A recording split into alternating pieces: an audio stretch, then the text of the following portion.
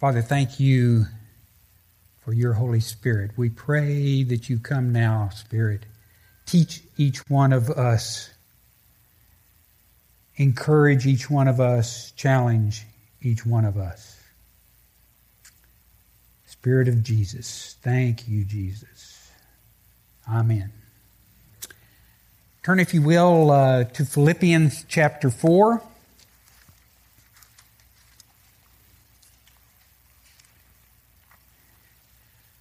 Robert Letourneau was a genius at building earth-moving equipment.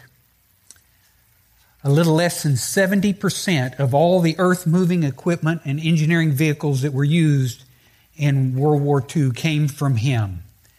By the end of his career, he had almost 300 patents. He's also the man who founded what is now called Letourneau University in Longview.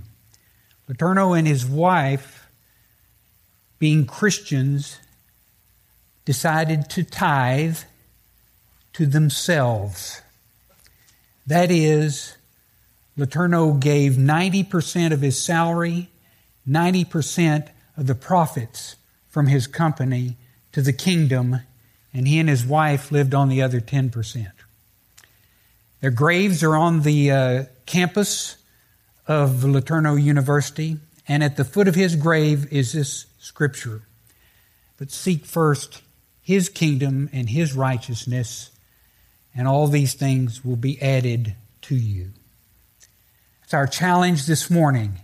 How can we adopt the attitude of Robert Letourneau, where I teach myself to live with less than everything I can get my hands on? And so, as we begin, I have one more little piece of introductory information, and that is a slide that we've seen before.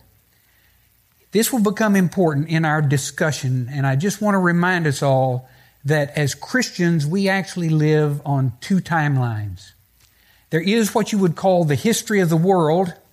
Paul called it this present evil age. And then there is another timeline. It was inaugurated with the coming of Christ Jesus. Jesus said in Matthew chapter 12, "But if I cast out demons by the Spirit of God, know that the kingdom of God has come upon you." And so now, as people who have accepted Christ as our Savior, we find ourselves citizens of the kingdom of God, but aliens living in this present evil age. The tug of these two is a constant source of discontent to us. And so we want to see how can we solve that problem. Let's begin with this passage in Philippians chapter 4. Paul is in prison. He's writing to the first church that he founded once he set foot on Europe. The Philippian church, they've sent him a gift, and he wants to thank them for it. The key verse I want us to see is verse 11, but I'll begin in verse 10 so we can just pick up some context. "But I rejoiced in the Lord greatly that now at last you've revived your concern for me. Indeed, you were concerned before, but you lacked opportunity. Not that I speak from want, for I've learned to be content in whatever circumstances I am. I know how to get along with humble means, and I know how to live in prosperity. In any and every circumstance, I have learned the secret of being filled and going hungry, of having abundance and suffering need. I can do all things through him who strengthens me. Nevertheless, you've done well to share with me in my affliction." Letourneau was content. Paul was content. How can I be content? The secret is found in a short proverb. Proverbs chapter 3, verse 5. "Trust in the Lord with all your heart, and do not lean on your own understanding. The dilemma that you and I face is that after the fall, we daily are encountered by the complexity of knowing good and evil, but having neither the knowledge, nor the wisdom, nor the strength to conquer evil on our own. And it is those times when we give up, when we say, I can't do it, and trust God, that we most glorify Him and realize contentment. To make this perhaps a little more clear, I'd like for us to do a little exercise. We're going to compare the reaction of two different people to time that they spent in the wilderness. So if you'll take one finger, stick it in Matthew chapter 4. Matthew chapter 4 is the temptation of Christ Jesus in the wilderness. And then if you want to jump ahead, go ahead and turn to the book of Deuteronomy, specifically Deuteronomy chapter 8. What's the connection? The connection is this. In all three of the temptations that Satan presented Jesus, Jesus answered Satan with quotes from the book of Deuteronomy. And what is the book of Deuteronomy? It is a resume of the history of Israel in the wilderness. Jesus was content in the Father. Israel is the model of discontent. In fact, before we even begin our comparison, I need to tell you that Israel dropped the opening kickoff. They were standing at the Red Sea with Moses. They looked back and saw the army of Pharaoh, and they immediately cried out to Moses, "What? Were there not enough graves in Egypt that you brought us to the wilderness to die? We told you we did not want to come. We want to go back to Egypt." And so now let's begin this comparison. Matthew chapter 4, Jesus has been in the wilderness for 40 days and 40 nights fasting, and the Bible tells us that he's hungry. And so Satan comes to him in his hunger and says, "Why don't you turn these stones to bread?" The expanded translation, which allows us to look at this in terms of our subject today of contentment. Satan says, "You know and I know that God said that He would take care of you. But look around, Jesus. You see any bread? I don't. Why don't you take matters into your own hands? Why do you need to trust in God? You can turn these stones to bread, and then you would be like Him." What was Jesus' answer to Satan? Deuteronomy chapter 8. The answer is in verse 3. I'm going to begin reading in verse 2.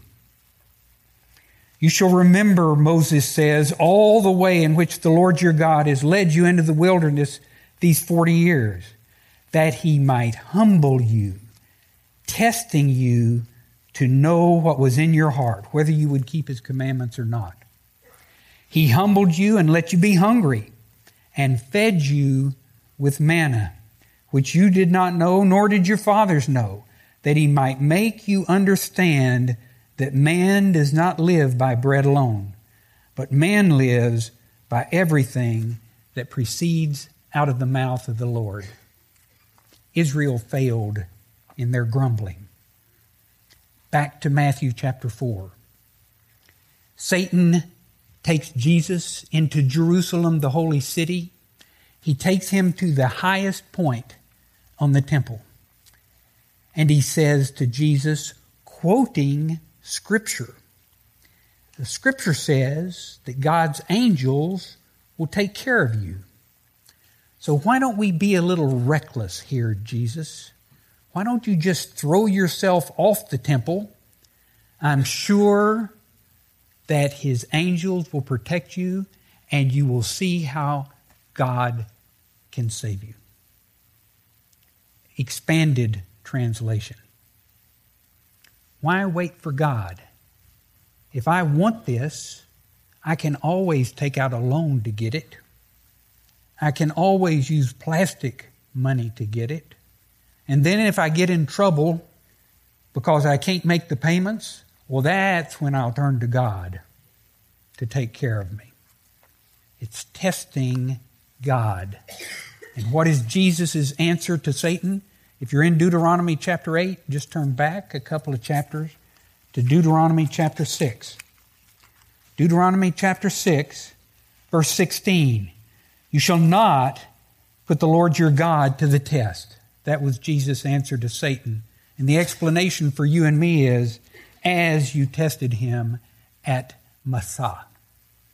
Massah was the name given to the place where Israel became thirsty, badgered Moses to the point that he finally went to God, and God granted Moses the capability to strike a rock and bring forth water.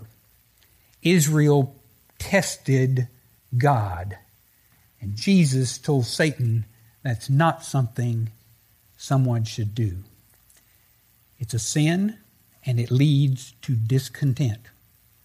Finally, there's this. I'm back in Matthew chapter 4 again. Again, the devil took him to a very high mountain and showed him all the kingdoms of the world and their glory. And he said to him, all these things I will give to you if you fall down and worship me.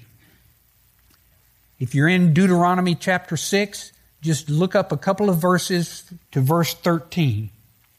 You shall fear only the Lord your God, and you shall worship him and swear by his name. You shall not follow other gods, any of the gods of the people who surround you. For the Lord your God in the midst of you is a jealous God. The Egyptian Book of the Dead lists 120 gods. There were actually 200 plus that the Egyptians worshipped. And that is the environment that Israel came out of. And God says, no, there's one God, and I'm He, and you worship me. Anything else is idolatry. So if I look at the prospect for wealth and consider it a source of satisfaction to me, I have two gods. And Jesus gave us an answer for that also in the Sermon on the Mount. He told us, no servant can serve two masters. For either you will hate the one and love the other, or else you will hold to one and despise the other. You cannot serve God and riches. So there's our answer. It's as simple and difficult as trusting God. But just to say to trust God is a generalization. What I'd like to spend the rest of our time on is looking at 2 or 3 practical ways that we can work that out. And to do that, we want to look at the other scripture we're going to visit this morning, 1 Timothy chapter 6. 1 Timothy chapter 6 has a lot to do with money because there were false teachers in Ephesus who were using their preaching as a means of monetary gain. And so the first thing Paul does is he addresses that in verse 6 of chapter 6. Paul says, but godliness actually is a means of great gain when accompanied by contentment. And then he talks to the poor in the church of Ephesus, and in verses 7, 8, and 9, he tells them successively 3 things. Number 1, you can't take it with you. Number 2, you need to distinguish between what you need and what you want. And the third and most important is this: do not look at the rich in this church and want to be or try to be one of them. To seek to be rich, Paul says, is about like the guys in the movie Jaws. If you're going after a great white shark, you better make sure you have a big enough boat. Then Paul decides to address the rich in Ephesus, and this is where we will spend our time. Why? Because by worldly standards, all of us fall in the category of rich. So let's begin in verse 17. Paul says, instruct those who are rich, the next phrase is really important, in the present world, not to be conceited. The word translated conceited means high or exalted in mind. That is, do not be high-minded. Look at me. Look at what I have accomplished on my own, and it has made me a wealthy person. Don't be high-minded. What is the problem with high-mindedness, and what is the cure? The problem is picking the wrong tool to make measurements. Let's say that from a worldly perspective, we wanted to find out who in this room was the richest. What would we do? We'd bring a scale up here, something that measures weights, and you guys would show up with all your stuff. We stick your stuff on the scale, and heaviest guy wins. That is the way the world makes measurements. Is it the way God makes measurements? I think not. James chapter 1. But let the brother of humble circumstances glory in his high position, and let the rich man glory in his humiliation, because like flowering grass, he will pass away. So there's our solution to conceit. The world and the kingdom of God, these two different timelines, are so opposed to each other that I can turn a measuring instrument for the world into a measuring instrument for the kingdom by just reversing the scale. Heavy becomes light, long becomes short. I want to give you an example of this. Let's turn to Philippians chapter 3. We're going to begin in verse 7.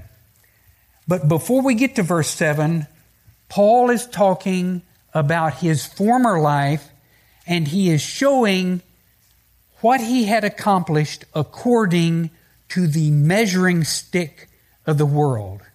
He was a Hebrew of Hebrews.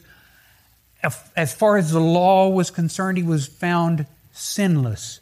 But notice how many times in those verses up to verse 7 that the word flesh appears. That's the giveaway to us that Paul was talking about a worldly measure. Now in verse 7, he begins to measure things with the measuring stick of the kingdom. And he gives us 4 things to see to rid ourselves of conceit or high-mindedness. Number 1 is pick the right measuring device. Verse 7. But whatever things were gained to me, those things I have counted for loss. Number 2, once you have picked that right measuring machine, use it to measure everything. Verse 8. More than that, I count all things to be lost in view of the surpassing value of knowing Christ Jesus. Number 3, I need to measure the treasure. What is it? Who is it that brings me true contentment? It is time with my Savior in the environment of His kingdom. Verse 7, for the sake of Christ. Verse 8, the surpassing value of knowing Christ. At the end of verse 8, that I may gain Christ. Verse 9, may be found in Him. Verse 10, that I may know Him. This is what brings us contentment, is time with Jesus. And the fourth thing is the thing that we don't want to hear. That I may know him, in verse 10, and the power of his resurrection and the fellowship of his sufferings. I achieve success in knowing Jesus by sharing the cross with Jesus. So there's the test for Phil. The next time that something unpleasant happens to me, is my first inclination going to be to cry out to God, get me out of this? Or is my first inclination going to be, thanks God for the test? I know that when I come through this, I'm going to know you better. Back to 1 Timothy chapter 6. The second thing that Paul tells us is this: and tell those who are rich not to fix their hope on the uncertainty of riches, but on God. This next slide just shows you several quotes from Scripture. The first one is from Joab. The second one is from Esther. The third is from the Epistle of James. And all they are there to indicate to us is this: even a Christian, even a follower of God, does not have perfect knowledge. So we have to trust in something. I'd like to trust in that something or someone who I think has my best interest at heart. The obvious answer is God. Why then do I spend so much time pursuing riches as the solution? Because there's also Phil. God loves Phil, but Phil loves Phil also. And Phil can make his own money. Phil can solve his own problems. Paul says, no. Even if it's good, it's not the best. Don't trust the uncertainty of riches. Trust God. Finally, there's this: instruct them to do good, to be rich in good works, to be generous and ready to share. If God blesses me materially, what is the best way to demonstrate that to my neighbor?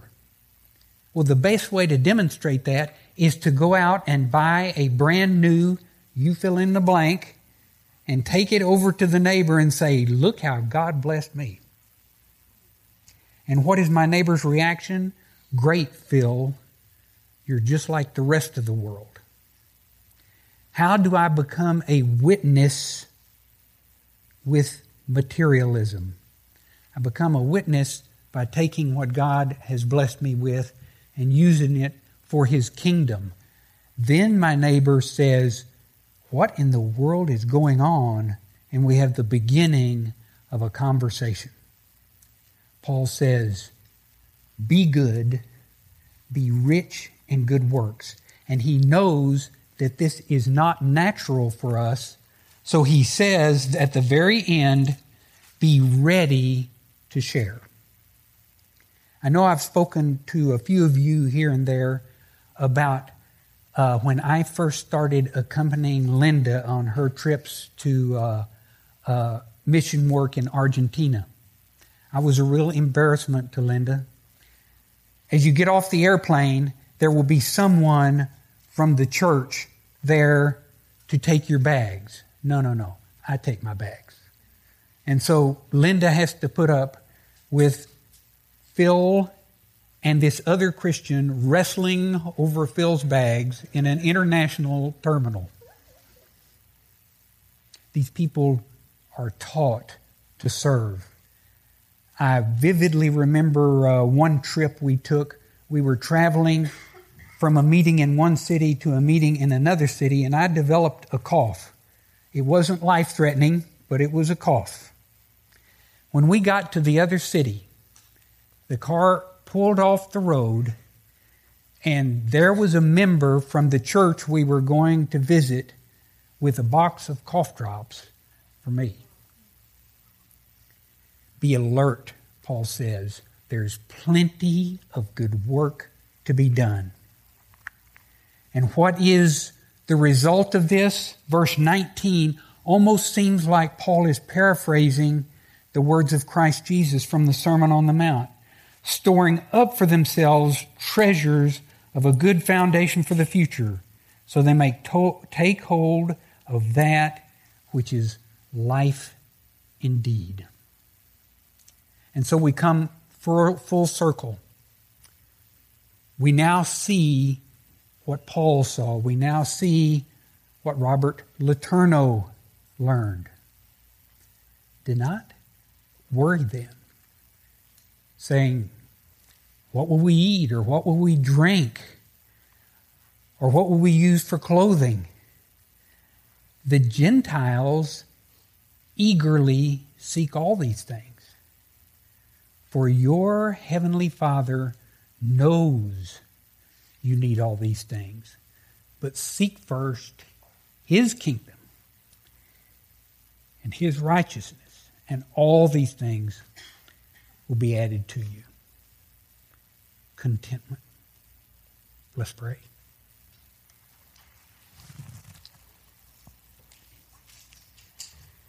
Father, forgive us for our discontent.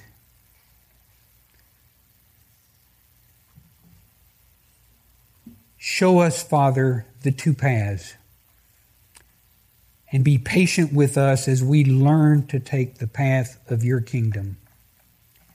Keep us alert to when we can do good with the resources you have blessed us with.